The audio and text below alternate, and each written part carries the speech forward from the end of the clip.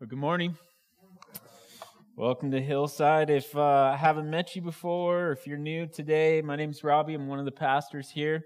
And I would love for you to turn with me in your Bibles to Matthew chapter 5. We're going to be in verses 17 through 20 today. Matthew chapter 5, verses 17 through 20. If you don't have your Bible with you, maybe you can turn on your Bible on your phone, but I would love for you to be able to follow along with us. And while you're getting there, I would love to just celebrate with you guys all that's happened at Hillside over the course of the last month. I know there are many things that are coming up. You heard today about our annual meeting that's happening on May 15th. I would encourage you to be at that. But there are things that have happened already, and I don't want to move on too quickly from how exciting things are and what has happened. Last week we did City Sweep, and I don't know if you guys were aware of this, but 90 plus volunteers went out across the city and did, I think it was 12 projects at one time, but maybe it ended up being 15 different projects. I don't know, but I just think that's really neat that 90 plus people went out and served in our community and helped people out. In addition to that, last week we did a barbecue right after that from 5 to 7, and some people said, that's insane. Why would you do that? And I would agree, that's insane. Why would we do that? But we ordered 150 hot dogs and 150 hamburgers, and we never counted all the people that were here, but also Bruce Stoft, is that how you say your last name? See here. Anyway, he brought 10 racks of ribs that he cooked as well, and we went through all of that meat. And so, based on estimations, I would say we at least had 250 people show up to that thing, and that's amazing. That's amazing. It's not amazing because of the numbers. It's amazing because people from our community came to the church and were just loved and cared for. And I'm just so proud of our people for that. And then also this week we finished up our kids community for the season, which is Awana. And that's incredible. The kids were here all school year learning verses, and they got awards this week and all of that kind of stuff. But none of all of the things that happened would happen without you guys being faithful givers or without you guys being faithful volunteers. There were so many people, even in Awana, that we celebrated this week that have served for 15 years, 20 years, 23 years. I mean, a long time serving our community, serving our children, and for God's glory. And I just want our church to be aware that there's always something happening, and it is always exciting, and it is always for God's glory. And the ultimate goal would be that people would know Christ. And so I just wanted to hit on those things because maybe some of you are unaware, and sometimes it does feel like, well, we just meet on Sunday mornings, but man, if that was it, I would be well rested, but that's not what's happening. There's so much happening, and it's not just to be busy. It's because God is good and we want people to know it. And so I also want to mention to you before we get going that next week, because it didn't make our announcement reel, next week the youth are doing a bake sale. And I would love for you guys to bring your money for that. It's going to help send them to Life Conference, which is a conference that the Christian Missionary Alliance puts on for high school kids. They are going to Orlando, and they're going to hear from awesome speakers. They're going to be challenged, and it could be a formational time in their lives. And so they're selling baked goods next week in order to help go to that conference. They will take cash or check. We don't do Apple Pay or the mark of the beast or any of that kind of stuff. Why did I say that? I was trying to think of other things. Cash or check, and that is next week. Maybe that'll help you remember it. Next week. The other thing that maybe some of you dads need to be aware of is next week is Mother's Day, so you're welcome. And if you forget, buy some baked goods, okay? So this week we're continuing in our series entitled Unworldly for the World. And the idea is this: if you're a follower of Jesus, if you have put your faith in Christ, then you are part of a kingdom that is different. You are part of a different kingdom. Jesus has called you into His kingdom. It's God's kingdom, but we still live in this world. We're still a part of this world. And so Jesus is showing His disciples, He's sharing with them in the Sermon on the Mount what life in His kingdom looks like. It is radically different. He's been saying since the beginning of Matthew chapter 5, and you guys have heard it with me, that we are not of this world. We're different. You're different. Our lives as followers of Jesus look different than the lives of the people who do not know God. And the reason is we are dependent upon God. And because of His grace in our lives, because of what He's doing through us, we have new life. And it looks different. And because of our relationship with Christ and because of the indwelling of the Holy Spirit, we are radically changed from the inside out. We don't fly under the radar as believers, though, and we are unworldly. And our world will hopefully, because of our unworldly behavior, see God's goodness and praise Him with us. Today we're going to study a passage that is going to serve as actually a very important base point, a really important jumping off point. Hopefully it will give clarity to the rest of what Jesus is going to say in Matthew chapter 5. And it's actually a really hard passage, but it's a necessary one for us to understand what Jesus is going to say in the coming weeks. We have 6 more things that He's going to say in this chapter. And these verses are really huge for us to be able to understand what He's trying to say. And before we jump in, I want to start this morning with some background on what is happening during Jesus' time. In Jesus' time, when He's sharing these words, He's living and He's speaking in the midst of some very serious misunderstanding about the law in Israel. And I don't mean like the speed limit, I mean the Old Testament law in Israel. Jesus' disciples, they've heard the Old Testament law before, and what that amounts to is the Torah, the 10 Commandments, the prophets, and the Psalms. It's everything that we have in our Old Testament Bible. And their Jewish lives revolve around the Old Testament law. And in Jesus' time, there was this group of people, and you guys have heard about them, I'm sure, called the Pharisees, and they had a reputation of being the defenders and the protectors of the law of God in Israel. They were set apart as the best of the best in religion, and they are the self-proclaimed people to follow in terms of Old Testament law. And Jesus, though, and we know this from reading the Gospels, He has a very contentious relationship with the Pharisees. We know that Jesus at this point in His ministry has already criticized the scribes and the Pharisees for only practicing God's law externally. It was a show for them. It's not driven by a relationship or love, and so Jesus has criticized them. And what we need to know at this point in our study is that Jesus teaches differently than the religious leaders do. His teaching so far in Matthew chapter 5 has been so different than how the Pharisees teach. Jesus is radical. Jesus is about what's happening in our hearts. And we also need to know, and we probably do, most of us, that up to this point, Jesus has explained His new kingdom and what His new kingdom looks like, this radical way of life for His disciples. But while He's explaining all of this, He hasn't even referenced one time the law of the Old Testament. Not one time. And that's a big deal to the Pharisees because they're about the law of the Old Testament, right? And so the people in Israel, they revolve their lives around this law or the Old Testament. And because of this, the Pharisees are annoyed at this homeless teacher named Jesus. What is his problem?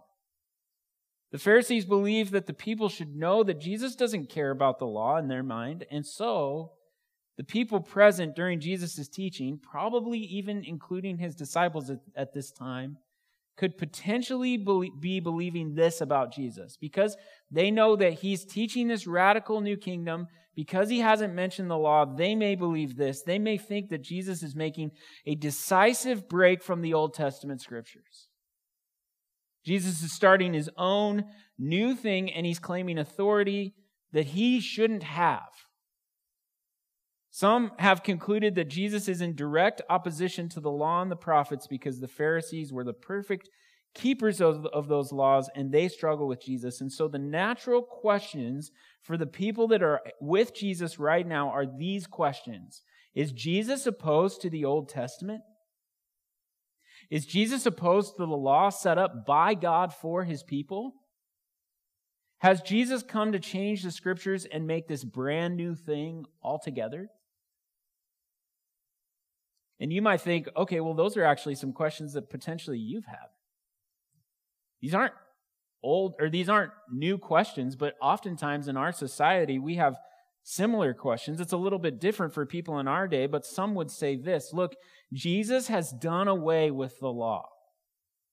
Jesus has brought in a reign of some sort of relationship with God that has no call to obedience. I'm sure you guys have heard about this form of Christianity.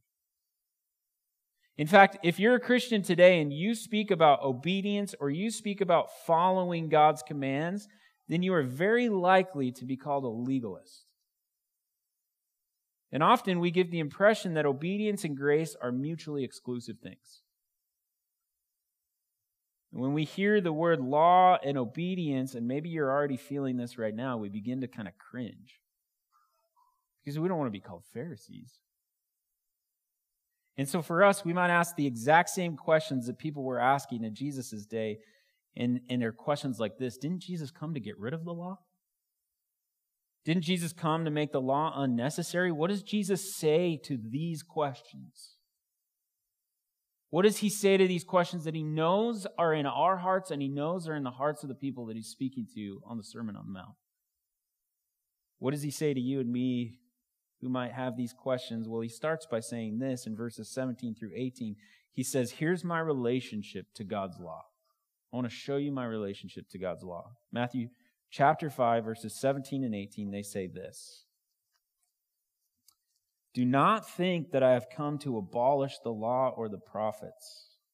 I have not come to abolish them, but to fulfill them. For truly I say to you, until heaven and earth pass away, not an iota, not a dot will pass from the law until all is accomplished. What does Jesus say is his relationship to the Old Testament law? He says this: you've seen me do some amazing things already. You have heard me call you to a deeper walk with me. I'm calling you to this new thing called a kingdom. It's radical. You've heard me say that the kingdom of God is at hand, and I'm preaching you this gospel, but do not think that I came to change the law or to abolish it. He starts verse 17 with these three words: do not think. But what does this tell us? Well, it tells us that people were thinking, or maybe starting to think, that Jesus came to abolish the law. This tells us that these people were beginning to think that Jesus would not uphold the law and the prophets. What is the law and the prophets? I've already said it to you guys, but it's the Torah, Genesis, Exodus, Leviticus, Numbers, Deuteronomy. It is God's 10 commandments. It is the Psalms. It's the prophets. It is how God taught his people how to relate to him, a perfect and holy God. And Jesus says to his followers, I didn't come to abolish the Old Testament scriptures. Jesus says, I'm not anti the law and I'm not anti the prophets. In fact, all of those things find their fulfillment in me. And I want you to hear me saying this. Jesus is telling his people, the intention of the law is and always has been to point to me. Don't get rid of it. Even now in your modern day, it exists to point to me. Jesus says, I didn't come to tear apart or to dismantle the Old Testament. How much does Jesus affirm the authority of God's written law? Well, look at verse 18. It says this: for truly I say to you, until heaven and earth pass away, not an iota, not a dot will pass from the law until it is all accomplished.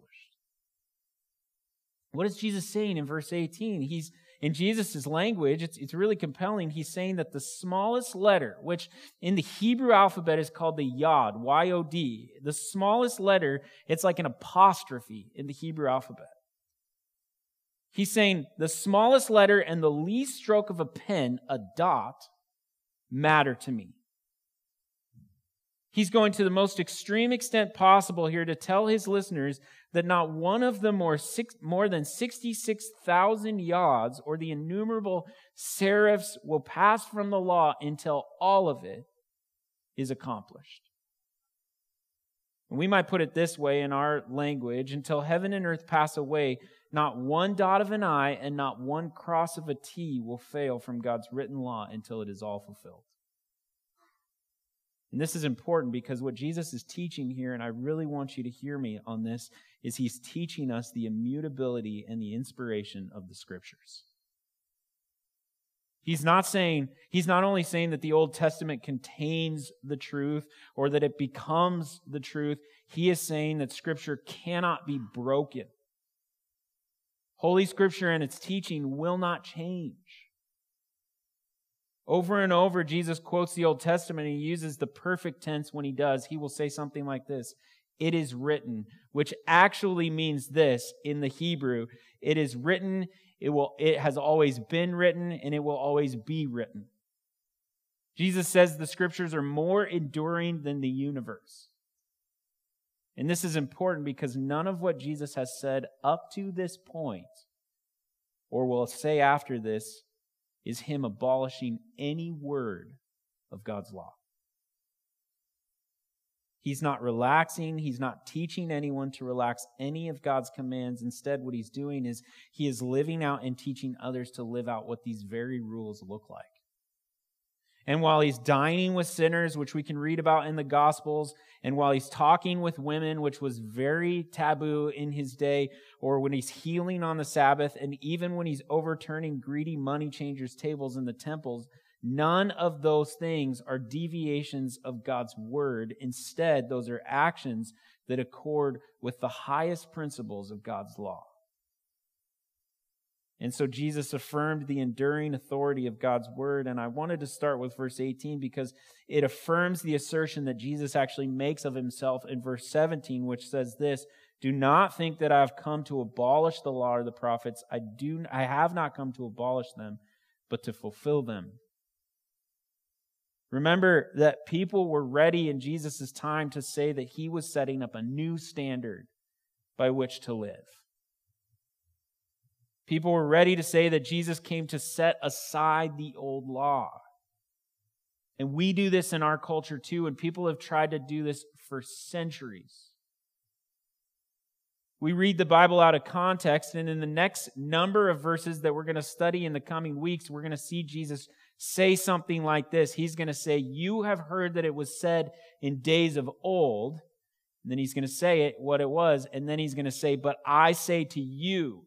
And what happens to us and what's going to happen to Jesus' people, if they're not careful, is that they read those words out of context and they assume that Jesus is setting the Old Testament aside and he's instituting a new law in its place. But we can't think that. He is not changing the law. We have to know that this is not true. How can we know this? Well, look at verse 18. It says, "Until heaven and earth pass away, nothing of even the most minute portions of God's word will pass until all of it is fulfilled." And because of that, Jesus urges us not to think that he came to abolish the law or to annul it in any way. Jesus says, "I came not to abolish the principles of righteousness set forth in the Old Testament. I came to establish them and to fulfill those principles." Jesus' relationship to God's law is one of fulfillment. And the question that comes to mind then is this: how does Jesus fulfill the law? Well, let me share with you real quick 3 ways that Jesus fulfills the law and the prophets. The first way is this: he fulfills it prophetically. In the Old Testament, there are many, many prophecies of Jesus. Jesus' birthplace is prophesied in Micah chapter 5, verse 2. Jesus' crucifixion is prophesied in Psalm 22. In fact, the entire Old Testament has a prophetic function, and the fulfillment of the prophecies are found in Jesus Christ. Years ago, before we had kids, Julianne and I went to Seattle to see the Dead Sea Scrolls. Have any of you guys ever seen those? You've heard of them anyway. The Dead Sea Scrolls, they're amazing, but I remember staring at one in this case in Seattle that was a psalm, and it was translated in front of me, and it was a prophecy of Jesus Christ dated before Jesus ever walked on the earth. That's amazing. That's incredible. Jesus fulfills the messianic predictions of the Old Testament, and we would need an entire sermon series to talk about all of those messianic predictions, but prophecy has been fulfilled in Christ. Jesus also fulfilled the law and the prophets sacrificially. The entire sacrificial system in the Old Testament points to Jesus. When people sinned in the Old Testament, they had to offer a sacrifice of an animal or blood. Jesus fulfilled the law by dying on the cross and satisfying the demands of the law against those who would believe in him. Jesus fulfilled what the sacrificial or the ceremonial system had pointed to. And then a third way that Jesus fulfills the Old Testament law is he does it morally. Jesus perfectly kept all of the commands of the Old Testament. If you looked in Galatians chapter 4, verse 4, it tells us that God sent forth his Son, born of a woman, born under the law. Jesus was born under the law, and he fulfilled all of it perfectly by the way he lived his sinless life. He lived perfectly. And it's important for you and I to see this morning. It's important for Jesus' hearers to hear this, because the radical righteousness that Christ lived and taught, including the Beatitudes, including being salt and light, and all that he is going to teach in the Sermon on the Mount, all of the ways that he is calling his disciples, all of the ways that he's calling you and me, that radical life is not out of line with the Old Testament. Christ's righteousness is radical not because it's new. It's radical because he lived out the call of God in the law. The law isn't abolished, it still exists, and the hope for all of us is Jesus being the fulfiller of it. He moves on then in verses 19 and 20, and you and I might expect him at this point to say, because I am fulfilling the law, because I am the fulfillment of the law, now you can live life like there is no law. Because I'm the one that's taking care of all of the issues of the law, now you can live the way you would like to. But he actually increases the pressure, and he says, this should be your relationship to the law as my disciples. He says this, a disciple's relationships to God's law is stated in verses 19 through 20, and it says this, therefore, whoever relaxes one of the least of these commandments and teaches others to do the same will be called least in the kingdom of heaven. But whoever does them and teaches them will be called great in the kingdom of heaven.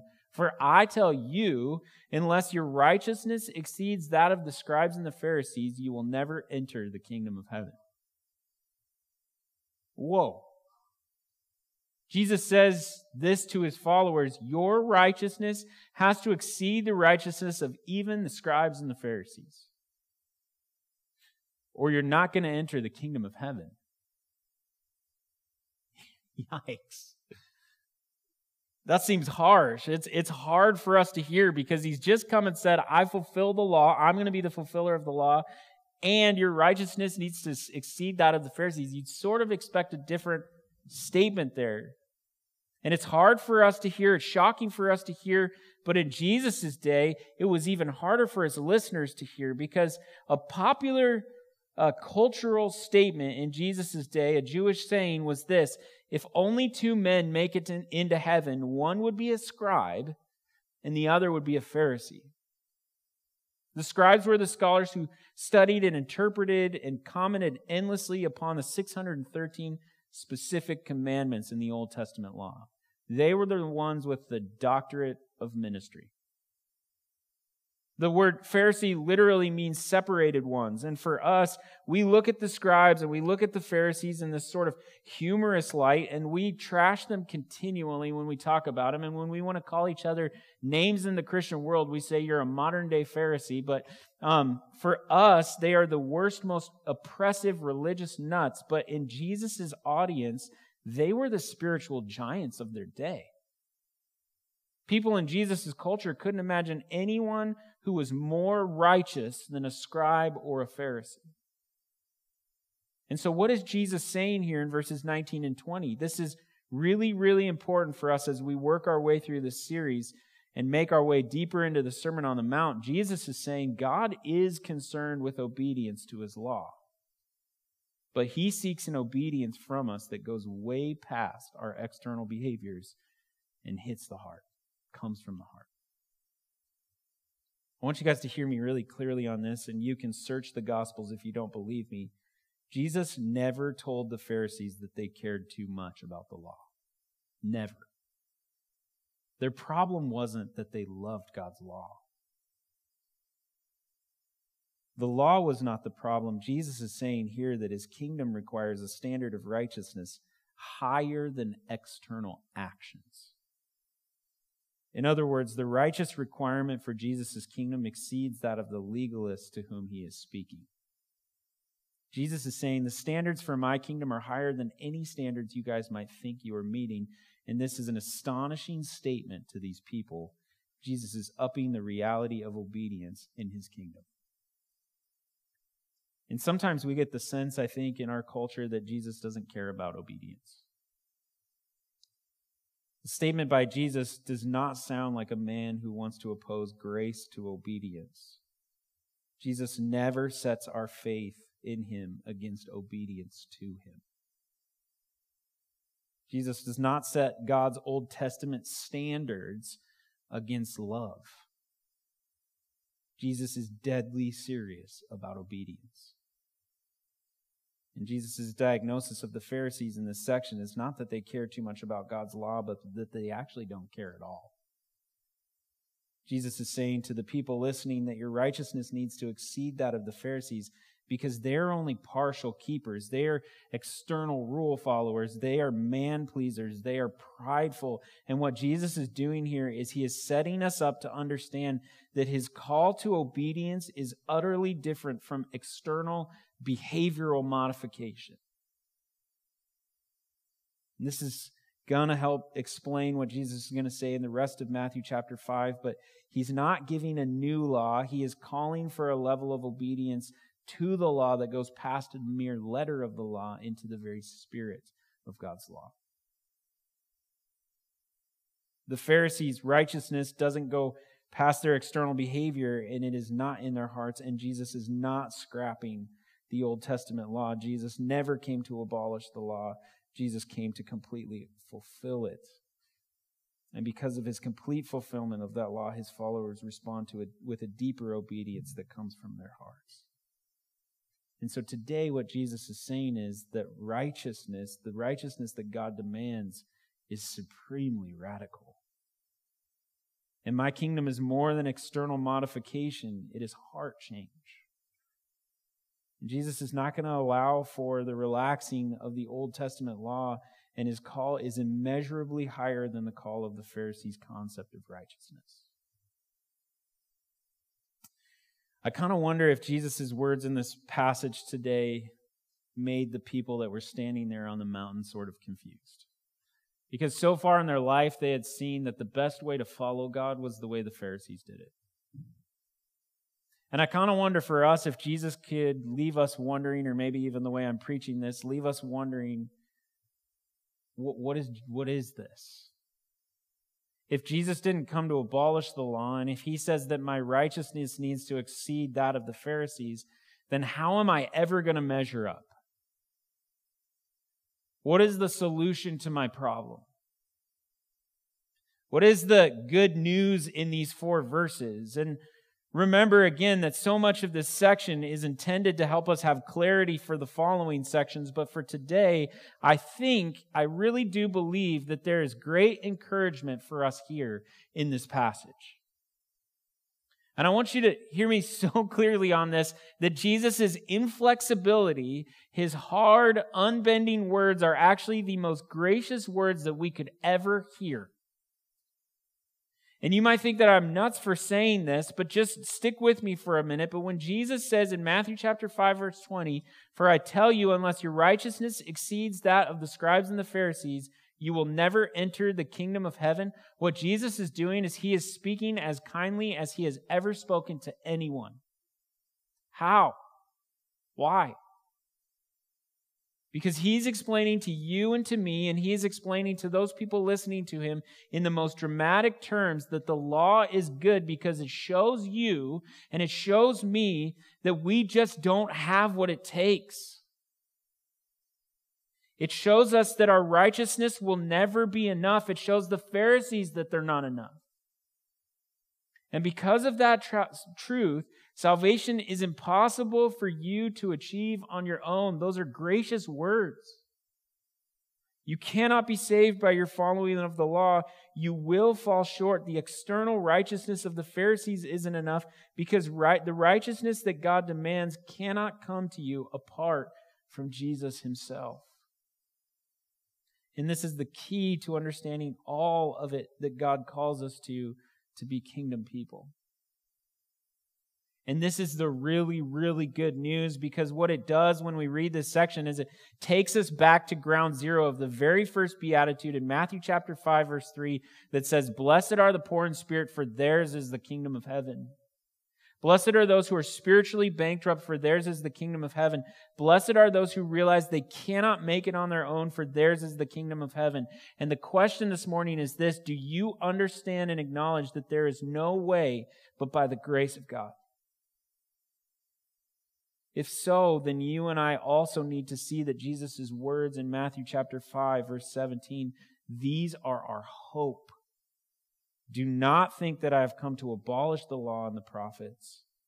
I have not come to abolish them, but to fulfill them.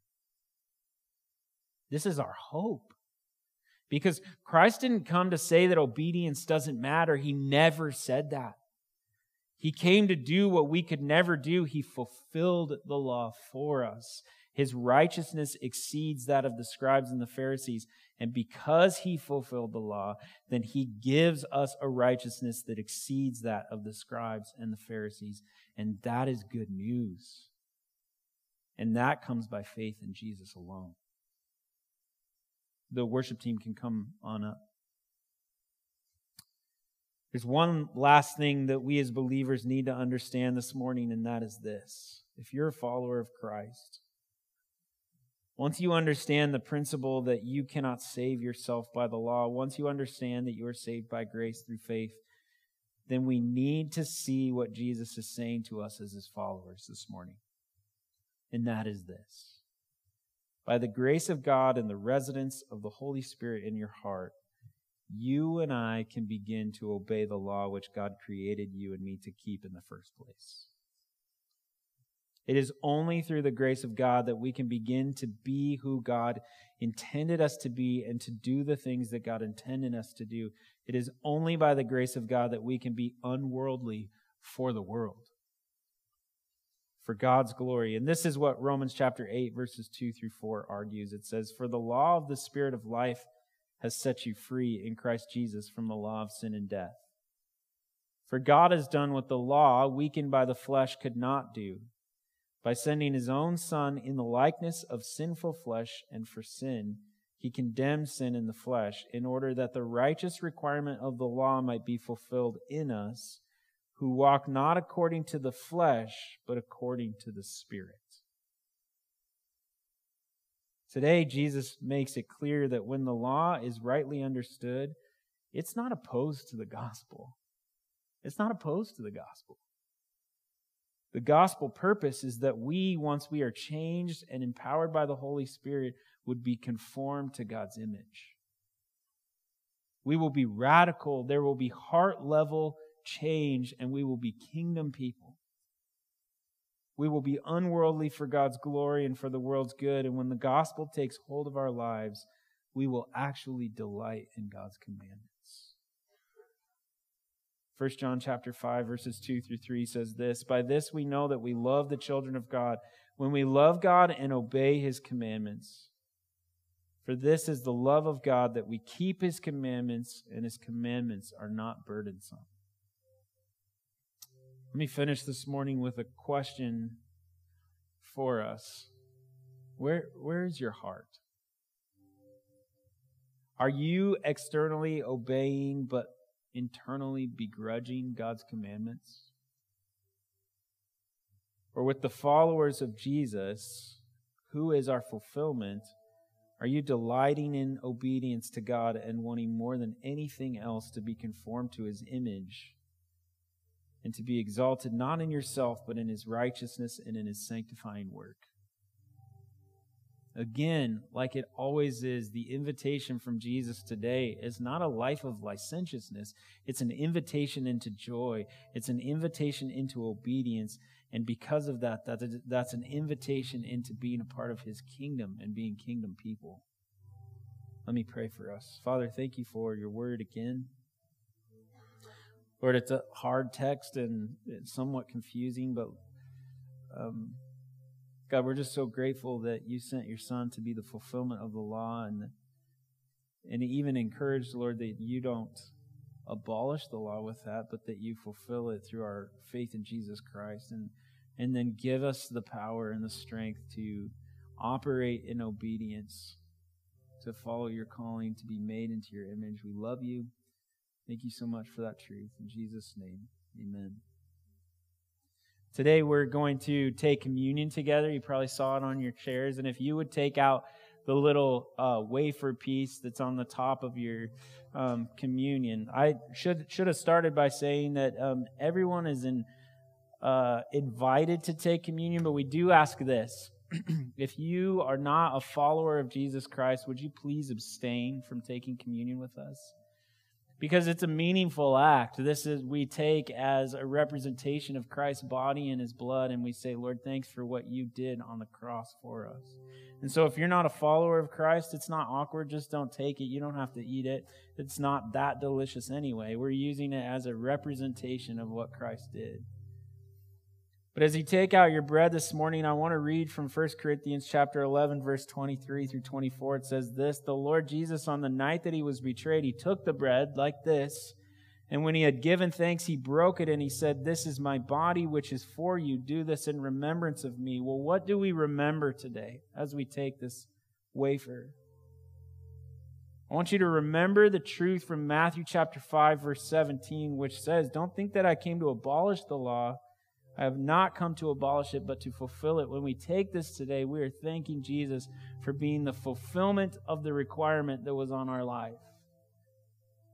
The fulfillment of the requirement that was on our life. Jesus fulfilled the law that we could not, and because of that, we get to have righteousness credited to us by His broken body on the cross. He fulfilled the law by leading a perfectly righteous life. He fulfilled the law's demands against us by dying for us. Let's partake of this bread together. In 1 Corinthians 11, verse 25, it says, "In the same way, Jesus also took the cup after supper, saying, 'This is the cup.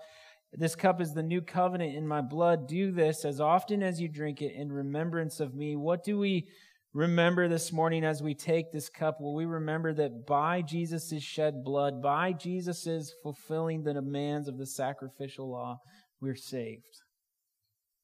2 Corinthians 5 verse 21 says this, "For our sake He made Him," being Jesus, "to be sin who knew no sin, so that in Him we might become the righteousness of God." As we partake this morning together, let's thank Jesus for fulfilling the law on our behalf. Let's partake together.